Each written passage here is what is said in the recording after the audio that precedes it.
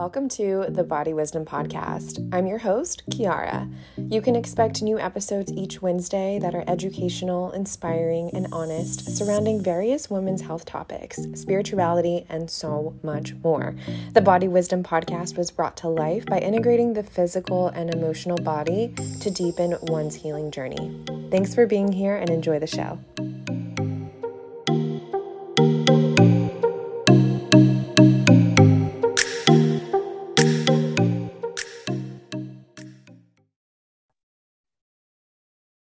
Hello, everyone, and welcome to another episode of the Body Wisdom Podcast. I'm so excited for today's episode with my friend Kimber. Welcome to the show. Hello. Thanks for having me. I'm really happy to be here. Thanks for coming on. I'm so excited for our listeners to get to know you and your story and what you're here to share. So I guess before we get started, for anyone who's not familiar with you and your work, would you mind just by starting off with like a little bit of background and how you landed in the space? Sure. Yeah. So I am a holistic nutritionist. Sometimes I will refer to myself as a functional nutritionist because I have some functional training and I tend to take that approach to nutrition. I'm also a women's health coach. And so I've been in the last 3 or 4 years building a business as a nutrition consultant and health coach.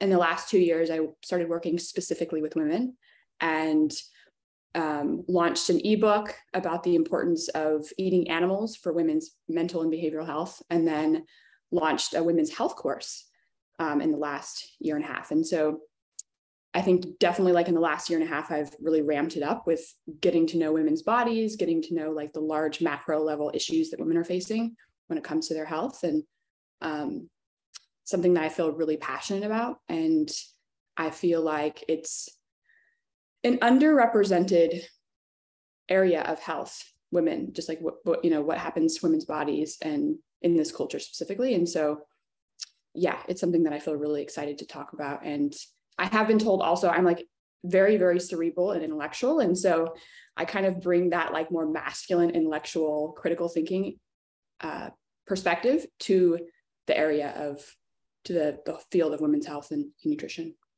I love that because we need that for sure. Sometimes it's just like, very flowy. Like, yeah. And I have to get into that too. Like that's something that I work on a regular basis to not be such a heady woman. But yeah, I feel like there's a lot of room for growth for women in understanding what differentiates them from men. And that's something that I feel very strongly about, that I feel is lacking in this culture. Yeah. It was even like taboo. So in some way. Is this somehow connected to your story and how like you grew up and any health struggles that you faced? Yeah, definitely. So I had kind of an unconventional upbringing. My parents were in a religious group, and I never officially married, and we were all like unassisted. I'm in the middle of 5 children, and we're all unassisted home births. Didn't see doctors, unschooled, and my parents had kind of a rocky relationship. And so when I was about 8, my mom left, and my dad raised us. And my mom was in and out, which ties into my attachment stuff we can talk about. But my mom was in and out, and then, basically my dad raised us. And so it was a man raising 4 women and 1 boy. And my dad's very permissive and very effeminate himself, very emotional. He's a writer. He's very like creative type.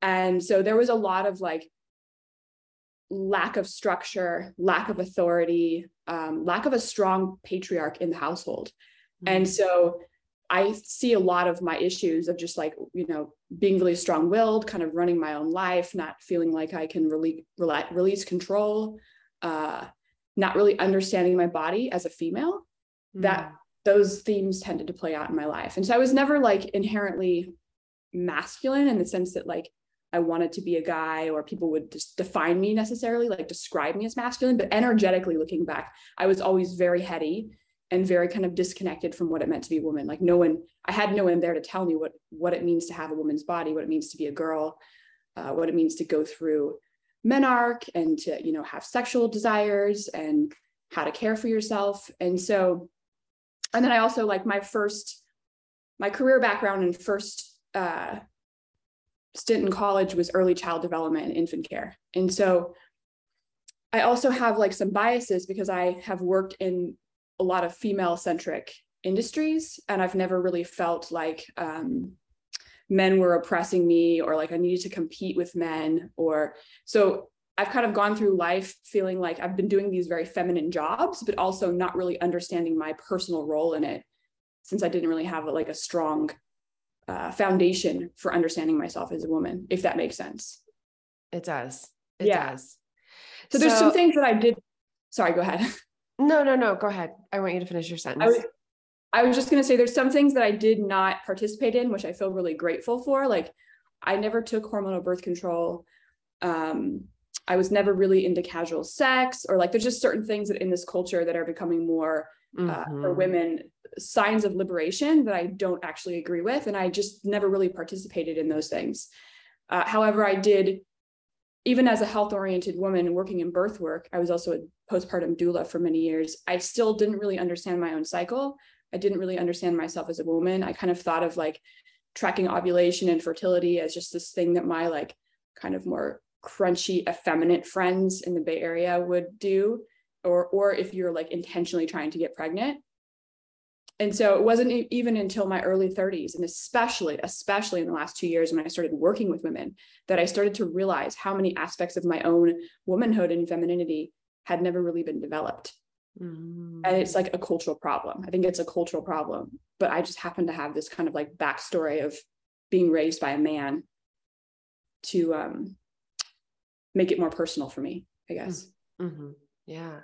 So how have you started to, I mean, yes, through your own work, you started to discover these parts of yourself, but I guess how are you bringing the feminine more into practice on a day-to-day basis today so that it feels more like integrated with the masculine?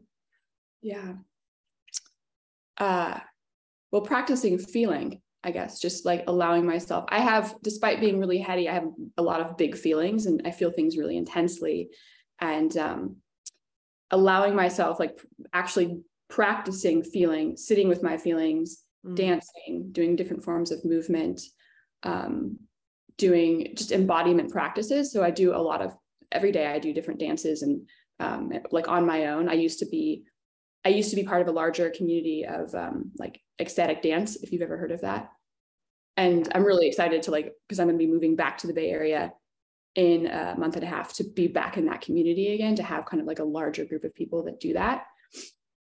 But right now it's mostly kind of just like individual work, somatic therapy that I do. And one of my favorite things actually is to go to the beach. Like I grew up on the beach, I grew up surfing, and where I'm currently living, we have this little private nude beach that I've been going to since I was a teenager. And that's one of my like sacred healing places where I can go and be naked and like swim in the ocean naked and lay out and get my breast tan. And I'm going to have a hard time moving away from that for sure. I'll have to come back to that. But yeah, so like spending a lot of time in my body. Like I spend a lot of time naked, like when I'm, you know, doing work that doesn't require people see me. I'm not wearing very much clothing. That's been something that has been a big part of my healing journey, is just being naked.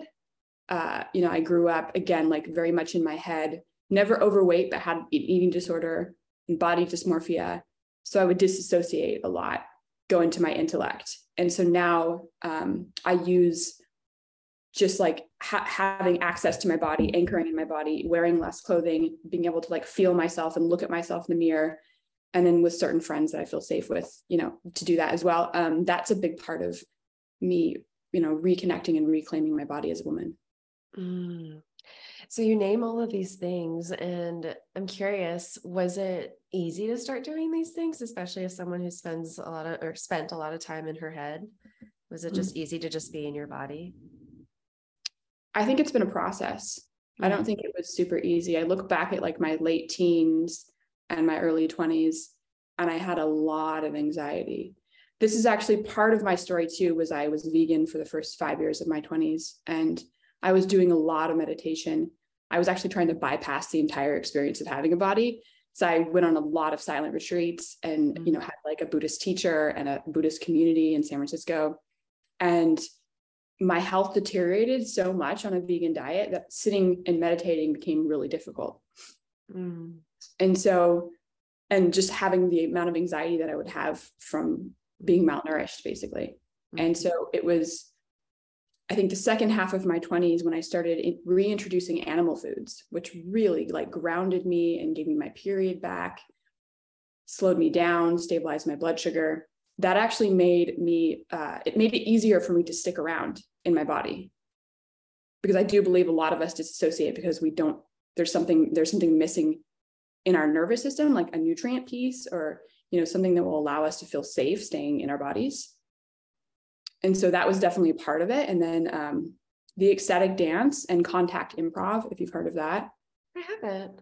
What is that? Highly recommend looking that up. So a few people have asked me recently what it is, and I'm just trying to think of how to describe it. So it's an international community, and it kind of goes hand in hand with a lot of ecstatic dance. Like you can see it, you'll see a lot of people who are in the ecstatic dance community also do contact improv.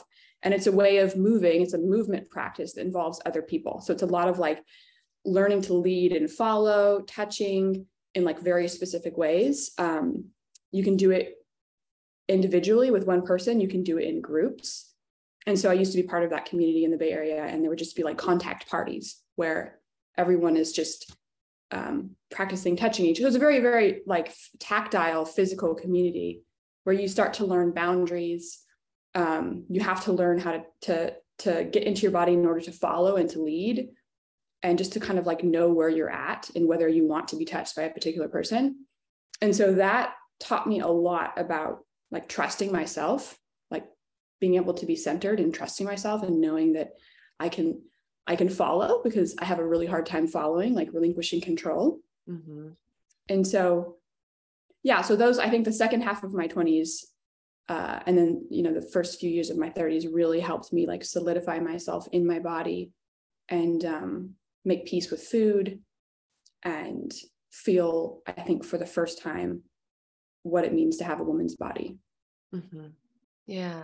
I love that you said that, because I know for myself, whenever like I share something on social media about being in your body or like dancing even, or meditating or whatever it is, and with my client work, a lot of the women I see don't see it as so easy to get in their bodies and stay in their bodies, right? To have this embodied feeling. And I also want to say, like, it's not their fault. Like, and we can also take responsibility, because when trauma happens, there's this disembodiment that takes place.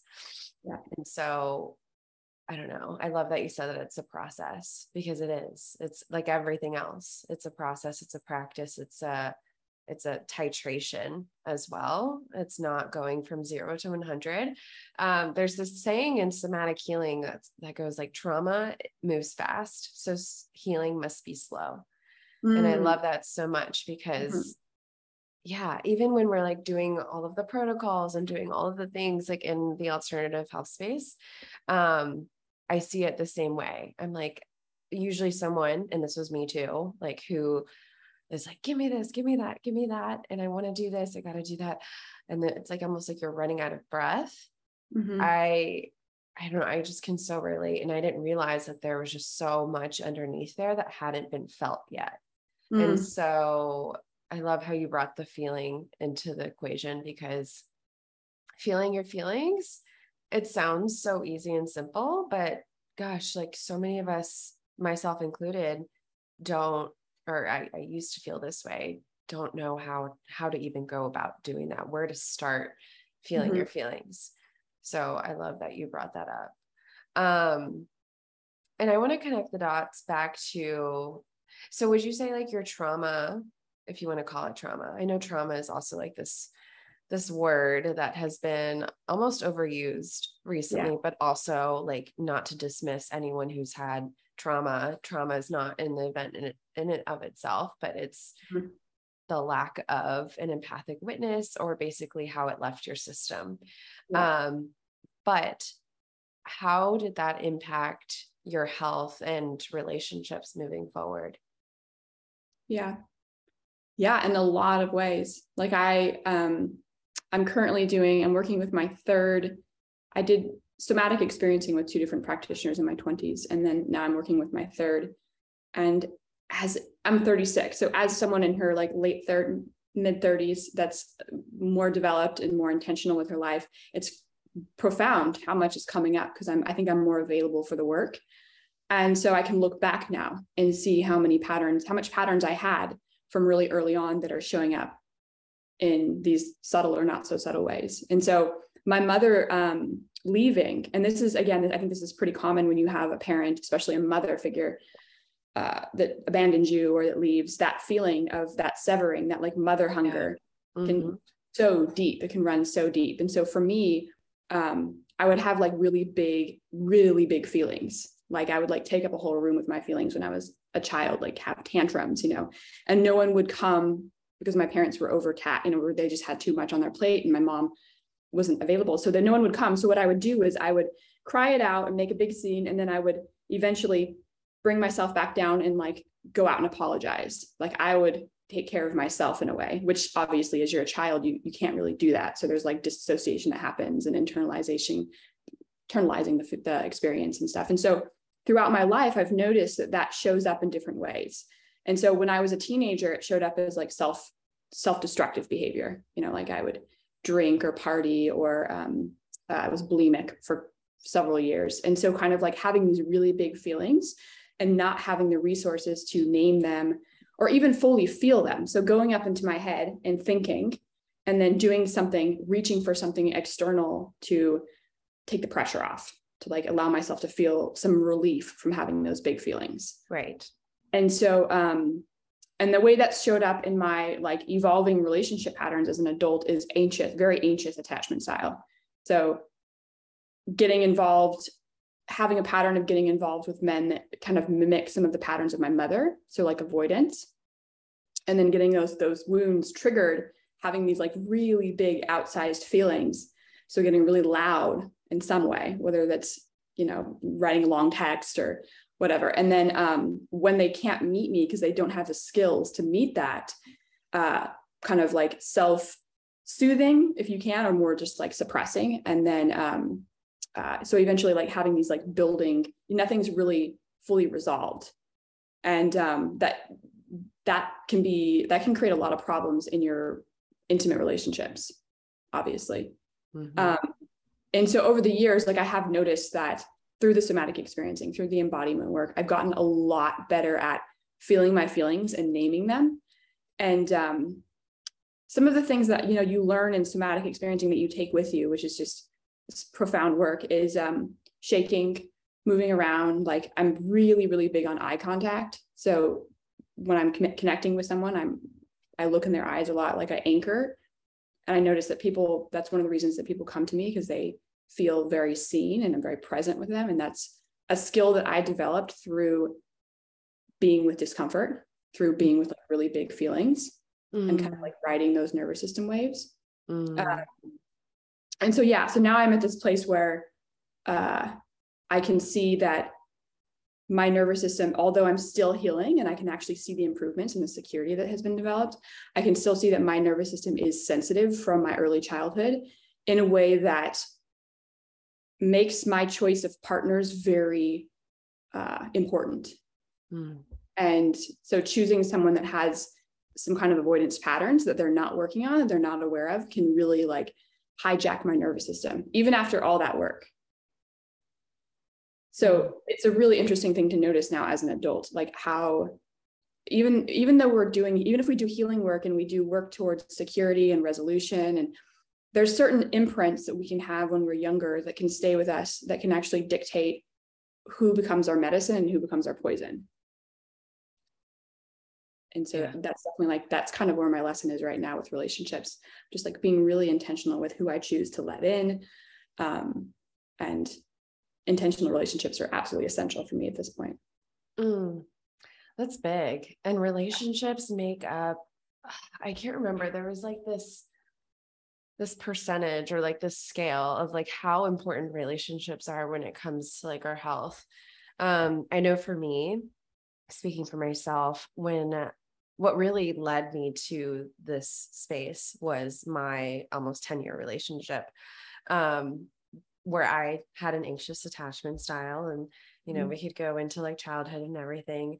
And gosh, like the symptoms that manifested from being in that chronic state of fight or flight for almost 10 years, that is really what kind of forced me into this space and led me to dig deeper into my symptoms. And that's kind of like why I'm so passionate about intertwining somatics and nutrition together, because both are as equally important for the nervous system. Right. But yeah, that just resonates so big. So I love that for you, and that you're choosing intentional relationships, whether it be romantic or non-romantic. Yeah, I'm assuming everything.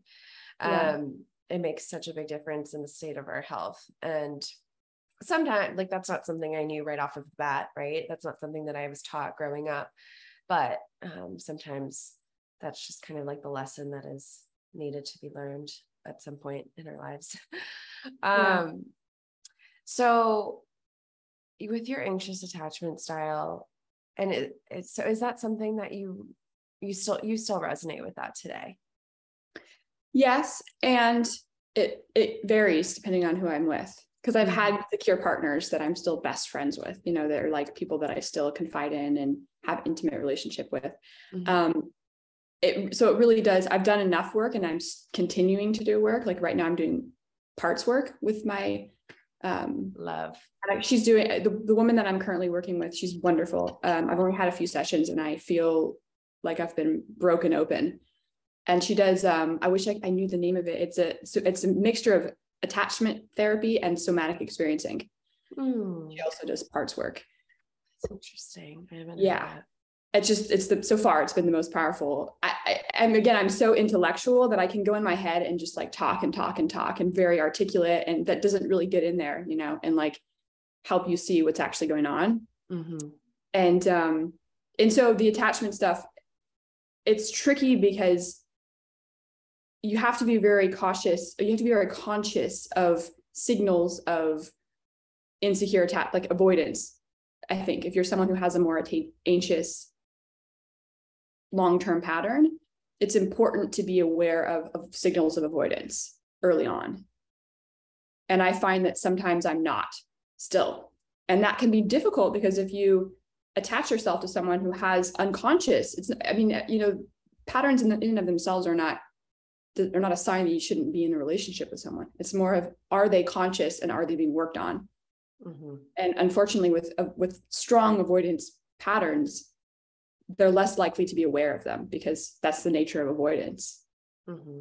And so that's something that I have found, that regardless of all of the work that I've done, if I get involved with someone, and we can talk about like the role that sex plays in that, because that's a really fun topic. If I get involved with someone and we get really physically intimate, I can miss those signals of their avoidance. And I require a lot of depth and a lot of like emotional intimacy and safety. Like that's really, really important to me. And so without that, like my anxious stuff will get triggered for sure. And I know that, like I tell, new partners that too. I'm very much aware of it. But it's more a matter of, if someone else isn't really versed in what that actually means, they're just not going to have the skills to meet you when you get triggered. Yeah. And I find it interesting that anxious attachment styles tend to just somehow find themselves in relationship with avoidant partners. I mean, that was me. And yeah, it was like this constant clashing, because I was like, desperately asking for something that could never, ever be met, because this person had this attachment style. And so that led to this tumultuous relationship that was not healthy in any sense. And so I'm curious, how did sex like play a role in all that?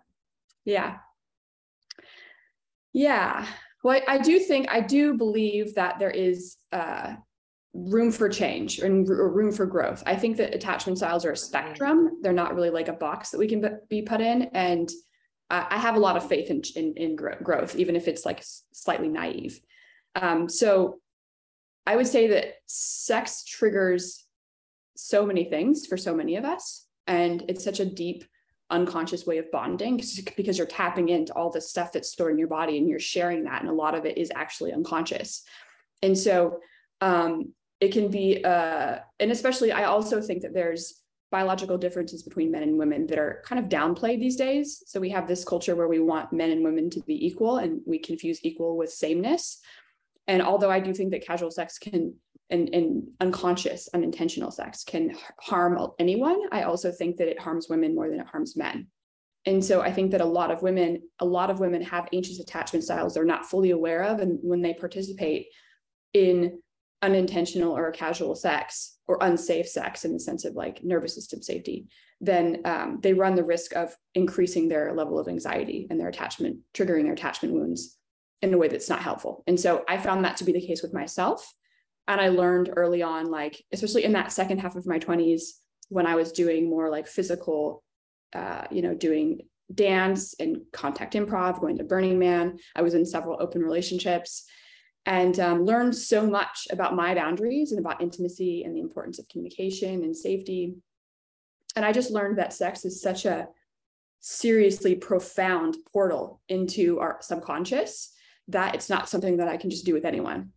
And so I've become much more serious about who I sleep with. And like the standards for what kind of sex is enjoyable for me has gone consistently up. And part of that, I think, is my growing awareness of my nervous system reactions and this our attachment systems that are very, very real. And I think that some people attach more deeply or intensely than others. Like some people are more kinesthetic, some people are more physical. I'm incredibly physical. And so I lean into attachment and I attach really intensely and pretty quickly too. And so because I know that about myself, I'm super mindful of who I choose to sleep with. Mm-hmm. And that doesn't mean that I don't make mistakes though. And so definitely like and I'm also a very, very sexual person. Like I really enjoy sex. So it's a very interesting mixture of like really enjoying sex and having like this profound relief of getting out of her head, getting into her body to be able to enjoy her body and connect in this way. And also knowing that there's a greater level of responsibility for who you do that with. Mm-hmm. So, so that's something that I've been working on and have been experiencing over the last few years. And my last relationship actually, which was probably one of the most like profound relationships I've ever had as far as like nervous system reactions and attachment stuff, that taught me so much. If you're open to hearing about. Oh yeah, please. A little bit about that. Okay. Yeah. Yeah, because I mean, it's kind of personal, but it's also, it's like, there's just so many lessons there. So my last relationship only lasted about 4 months and we met online and it was long distance. But it was like immediately very, very physical. Like we had a lot of chemistry. We both agreed that we wanted a very physical relationship. He took on the role of my dominant and I took on the role of the sub, which is like something that I've been wanting for years. And so there's a lot, I don't know if you know much about those kinds of dynamics, but not really. No. Yeah. So, I mean, there's a lot of ideas about it. And then there's so many different ways that it can play out. It's basically like a role playing within the relationship where you take on, a particular energetic, role. And so the dominant has more, and again, like this is very personal. So people can have different flavors of this dynamic. There's a lot of people who do it in a very casual way, and that was not me from the beginning. But it's basically like you're relinquishing a certain level of control to someone else and you're surrendering. And so the way that I was first kind of introduced to the dom sub dynamic, even though it's part of like BDSM, I actually got the first conception of it and experience of it through David Data's work, if you're familiar with him. Yes. Yeah. So he's not like a BDSM guy, but he does talk a lot about the sexual polarity and the masculine and the feminine. Mm-hmm. And for me, there's a lot of overlap between like a dominant who's in his masculine and a feminine who's in her woman who's in her feminine and she's surrendering. Mm-hmm. And so me and my partner kind of took on those roles and talked a lot about the energetics and the emotional. And again, like lots of trust, and we were long distance, and he made a lot of mistakes. I mean, we both made a lot of mistakes, but I think he was not honest. And like, again, when you're long distance, you have 4 hours between each other. And so he had sex with other people and kept it from me. And also he's a sober alcoholic. And so he was drinking. And so these are things that like really would violate trust in like a normal relationship, quote unquote normal. But like, because we had this really strong dynamic that like was very almost like emotional and body centered, it felt almost like a spiritual calling for me to surrender and to trust this person and to like relinquish control. And we're talking like physical control too. So when we were together, he's much bigger than me, and he had physical control over me. Like, you know, he would tie me up. He would lead me. It's hard to explain without painting a particular picture in someone's mind of what that means, but it wasn't a performance. It was very authentic. It was very, it was a dance. And we fell in love really quickly. And so we were planning on like moving in together when my lease was up, which, you know, was at the beginning of July. So that would have given us an extra 6 months of seeing each other afar. And as soon as we started to plan for that, he kind of freaked out and pulled back and broke up with me. And so January, February were just like really difficult months emotionally for me. And we stayed in touch and over the months. And then it became clear to me that he was avoidant, like more and more, because he did not show up as avoidant in the 4 months that we were dating. And so like he showed up as very secure, and he even told me that he, you know, based on his like quiz that he had taken or something, that he was secure. But now it's really clear that he's like fearful avoidant. And so what started to happen as we continued to stay in communication, it became more and more clear how toxic it was for my nervous system to be in communication with him, because I still had this like desire to surrender to him, but that safety in that container was no longer there. And so it was like, I didn't really know my role. I didn't know how to interact with him. He would get really sexual really quickly, because that was like a source of bonding for us when we were like in this safe love space. But like that, and so that would like reel me in, and we would have phone sex. And then I would feel really confused and like emotionally in pain afterwards. And so I learned so much about like how much goes on in your body when you have a physical relationship with someone that completely bypasses your intellectual, like your reason, you know. And I like pride myself on being pretty good at critical thinking and being able to rationalize and do, you know what the logical thing to do is. But when you have those patterns running in your body, that's way stronger than anything that you could possibly think. Oh, absolutely. Yeah. The body knows.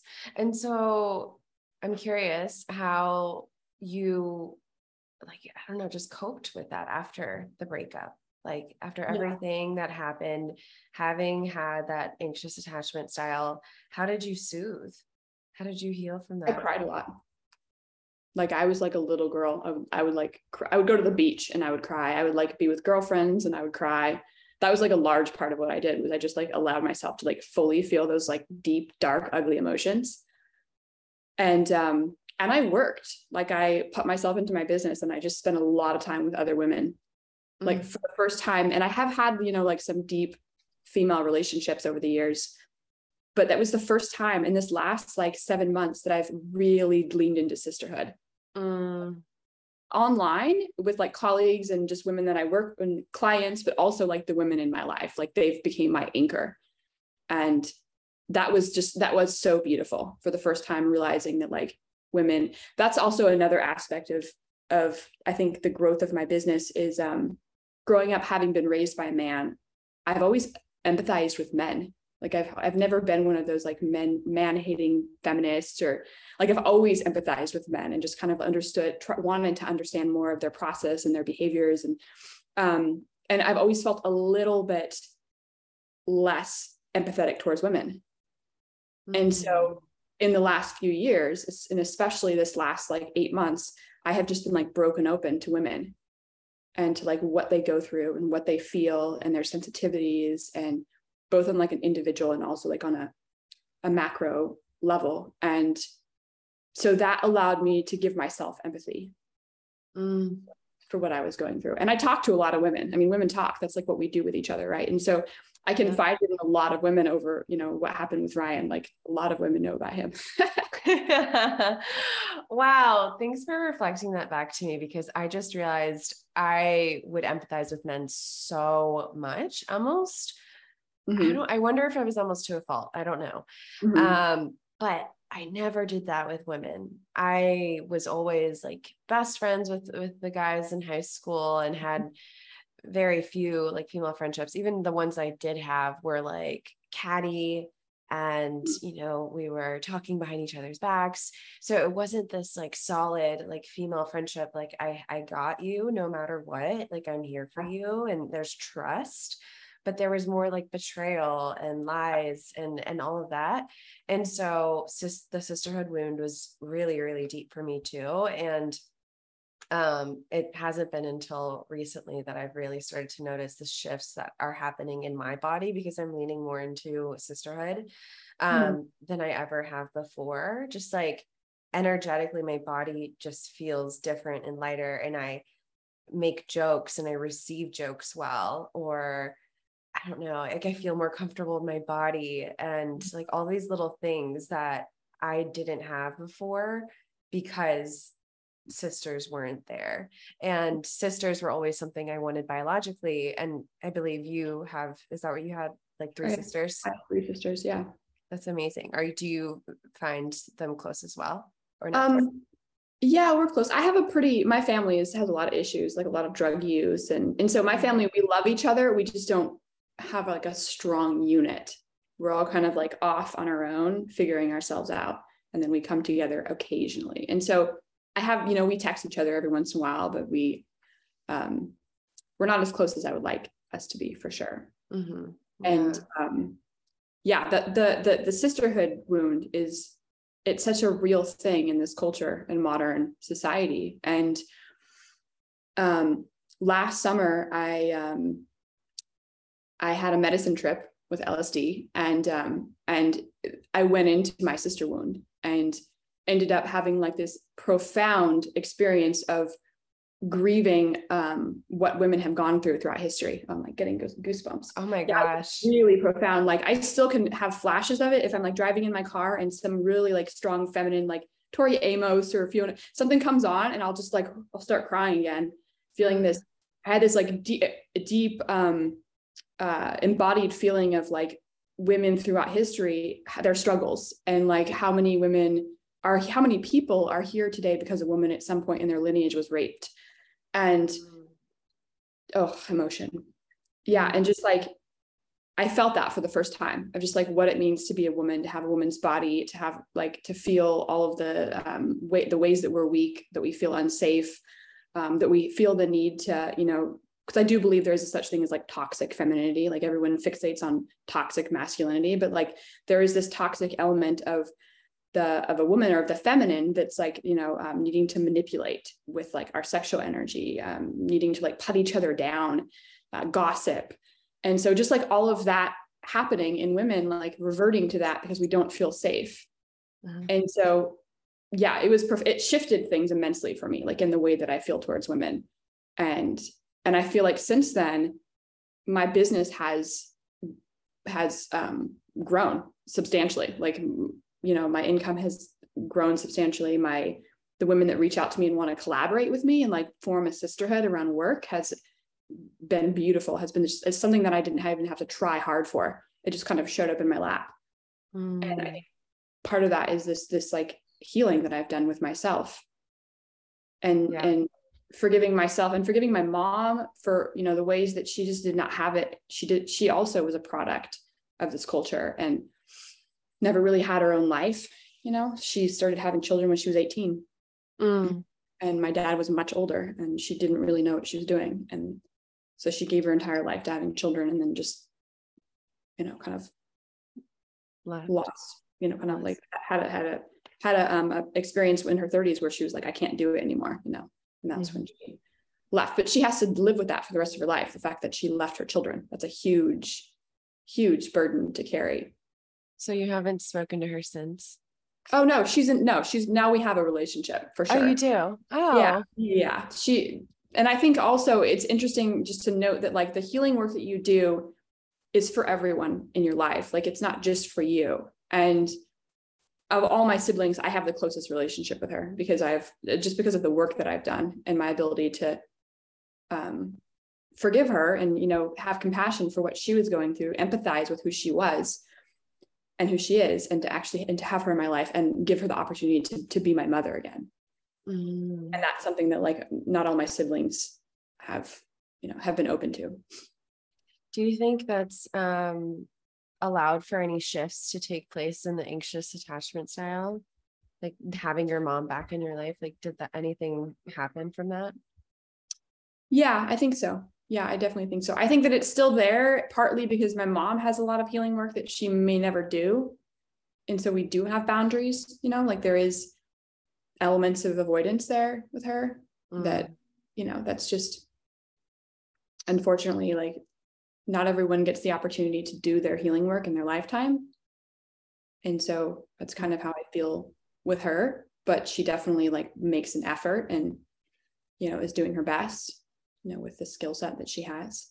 I think the mother wound is such a deep one for so many people. And it's a driving force in a lot of addictive behavior. And so it is something that I look at a lot and like work on, and I can actually talk to her about it. Like we have that level of honesty with each other that my siblings don't really have. It's one of those things where if you don't forgive someone for the things they've done, it's going to be really hard to even talk to them about the things they've done, because the place that you're coming from is a place of pain. So you're just like giving them your pain over and over. Yeah. If that makes sense. It does. So then you just have a very superficial relationship with the person, because you can't actually like, you're totally having to consistently avoid the thing you need to confront. I love that you're bringing up the mother wound, because this was something that I thought I didn't have. And I apologize if you guys, can you hear my dogs in the background? Because they're like going, okay, good. I'm glad, because they're like going crazy. I always thought I had this deep father wound, which I think is definitely prominent, but the person who I became most anxious without was my mother. When she wasn't there but the thing is, she was always there. She was always, always, always there. She was my safety. Never wanted to leave her side.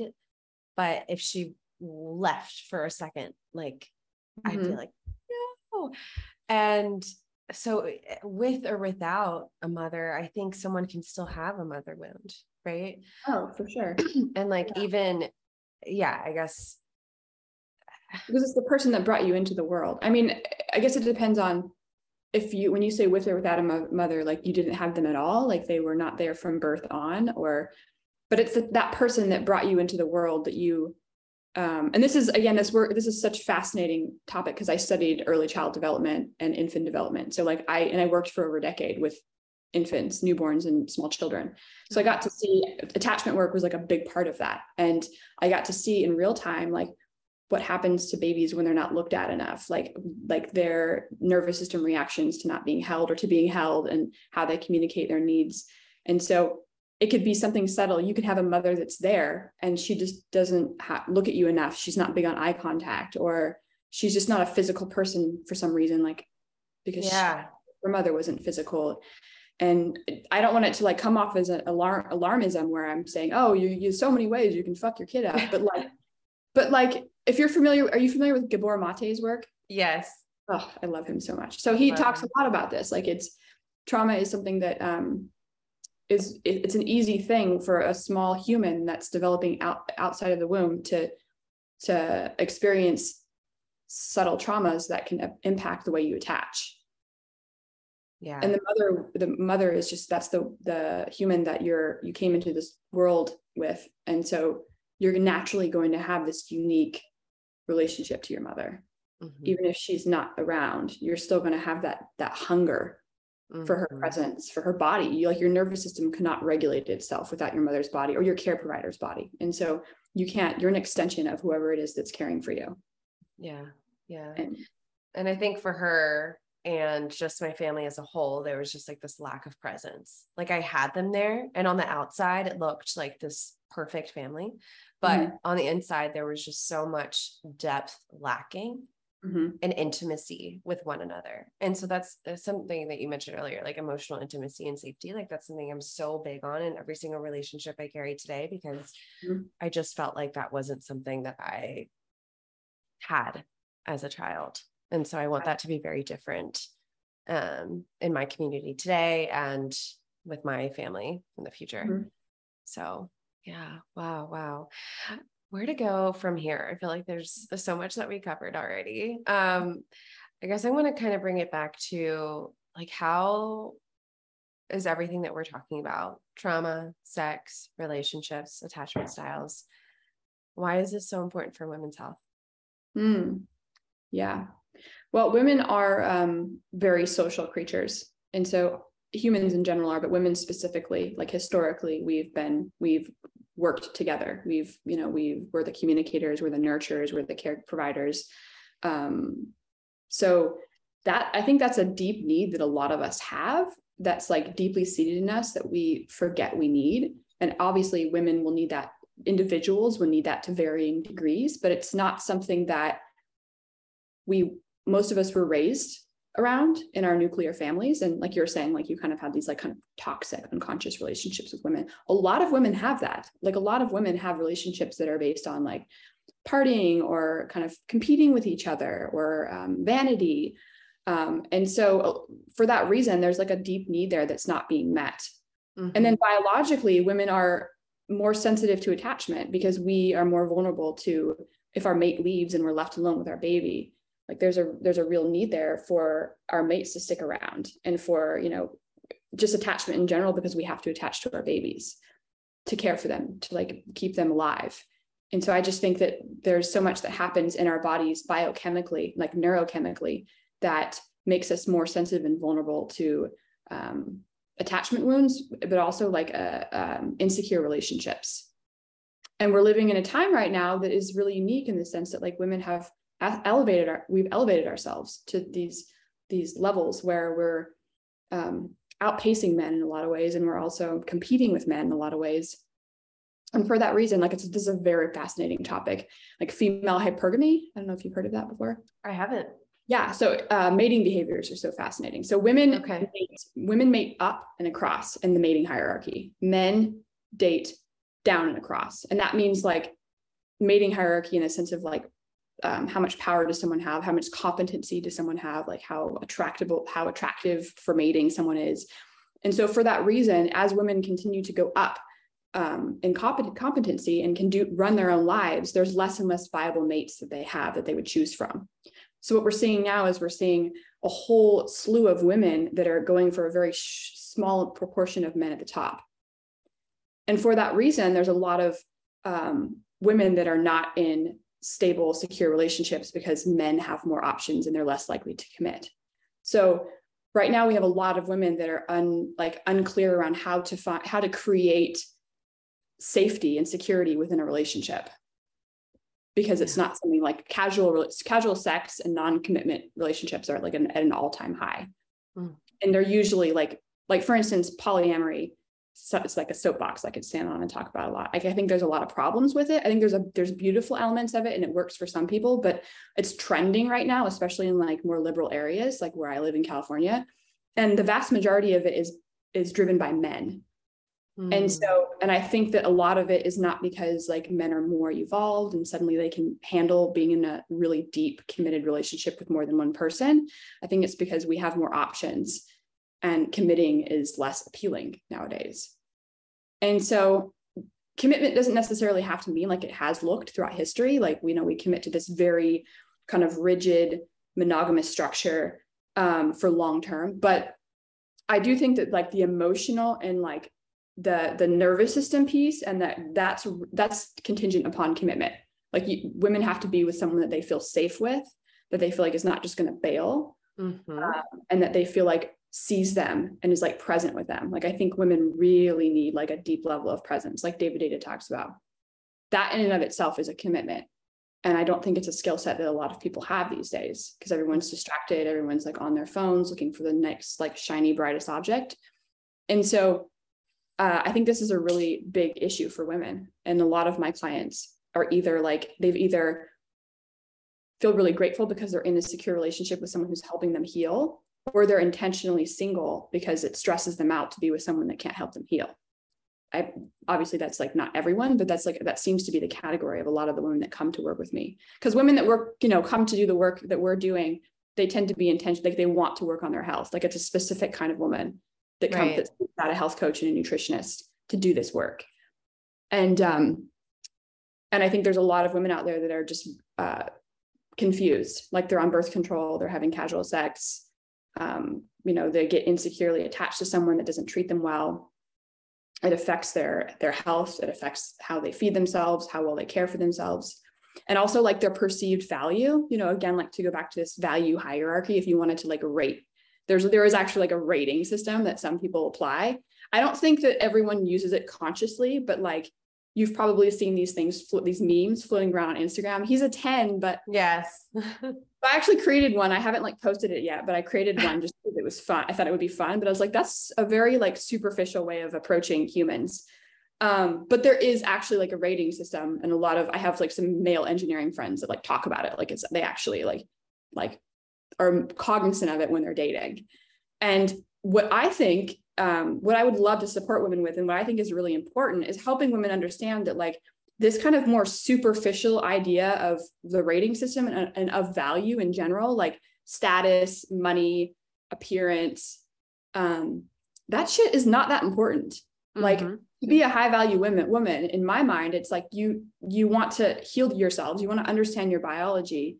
Mm-hmm. You're not just going to have casual, unprotected sex with some random guy off the internet. Mm-hmm. Not because that's inherently immoral in my standards, but because that's not actually serving you. Like could potentially harm your health, and it also doesn't actually meet your needs for safety so that you can have really good connected sex. And so same thing with like taking control of your fertility and not outsourcing it, taking responsibility, I should say, for your well-being and not outsourcing it to pharmaceuticals or a crash diet or something. Like there's these different levels of like choosing to be a valuable woman that have nothing to do with like these very, superficial and sometimes toxic metrics that we get taught to like place value in.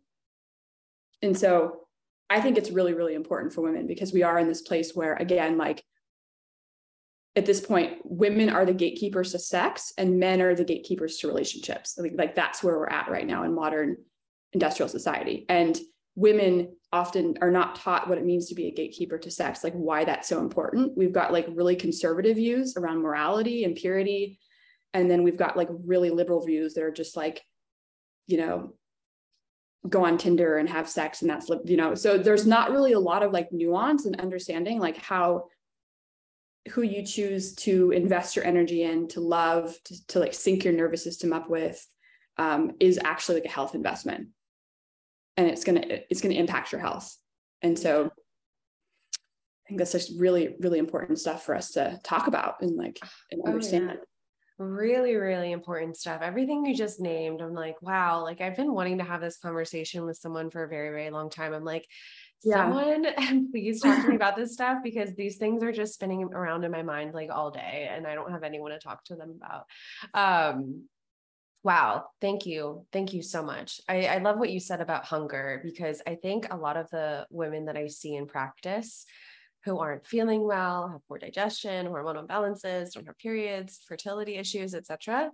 Not saying this is the only factor, but I think that there is like a deeper hunger for something that they might not even be aware of yet. Mm-hmm. Like, and that's what's so beautiful about this journey. Like I had no idea there's like deep hungers and deep desires within me. I was just focused on trying to like feel better. Right. Yeah. And that's beautiful. But I love being in this space. That's why I call this like, it is a lifestyle, right? It's not just like, okay, give me a protocol and I feel better. No, this is about to change your fucking life. Like in so many different ways. The more you spend time in this space, the more you get exposed to. And not that it's like culty or that you should never just go live your life and you should just keep learning. Like obviously there's a time for learning and there's a time for like integrating and everything that you've learned. But I just think it's really beautiful, all the places that this space has led me to, like David Deida, masculine and feminine, and just like digging deeper into that space, because honestly, not having those two polarities within me, or having like a healthy relationship between the two, is kind of what also contributed to the health issues. And having sex with people who were not serving me and my highest good, or my health and my well-being, my womb. All of it, it makes a big difference. So I really hope this conversation inspired who it needed to.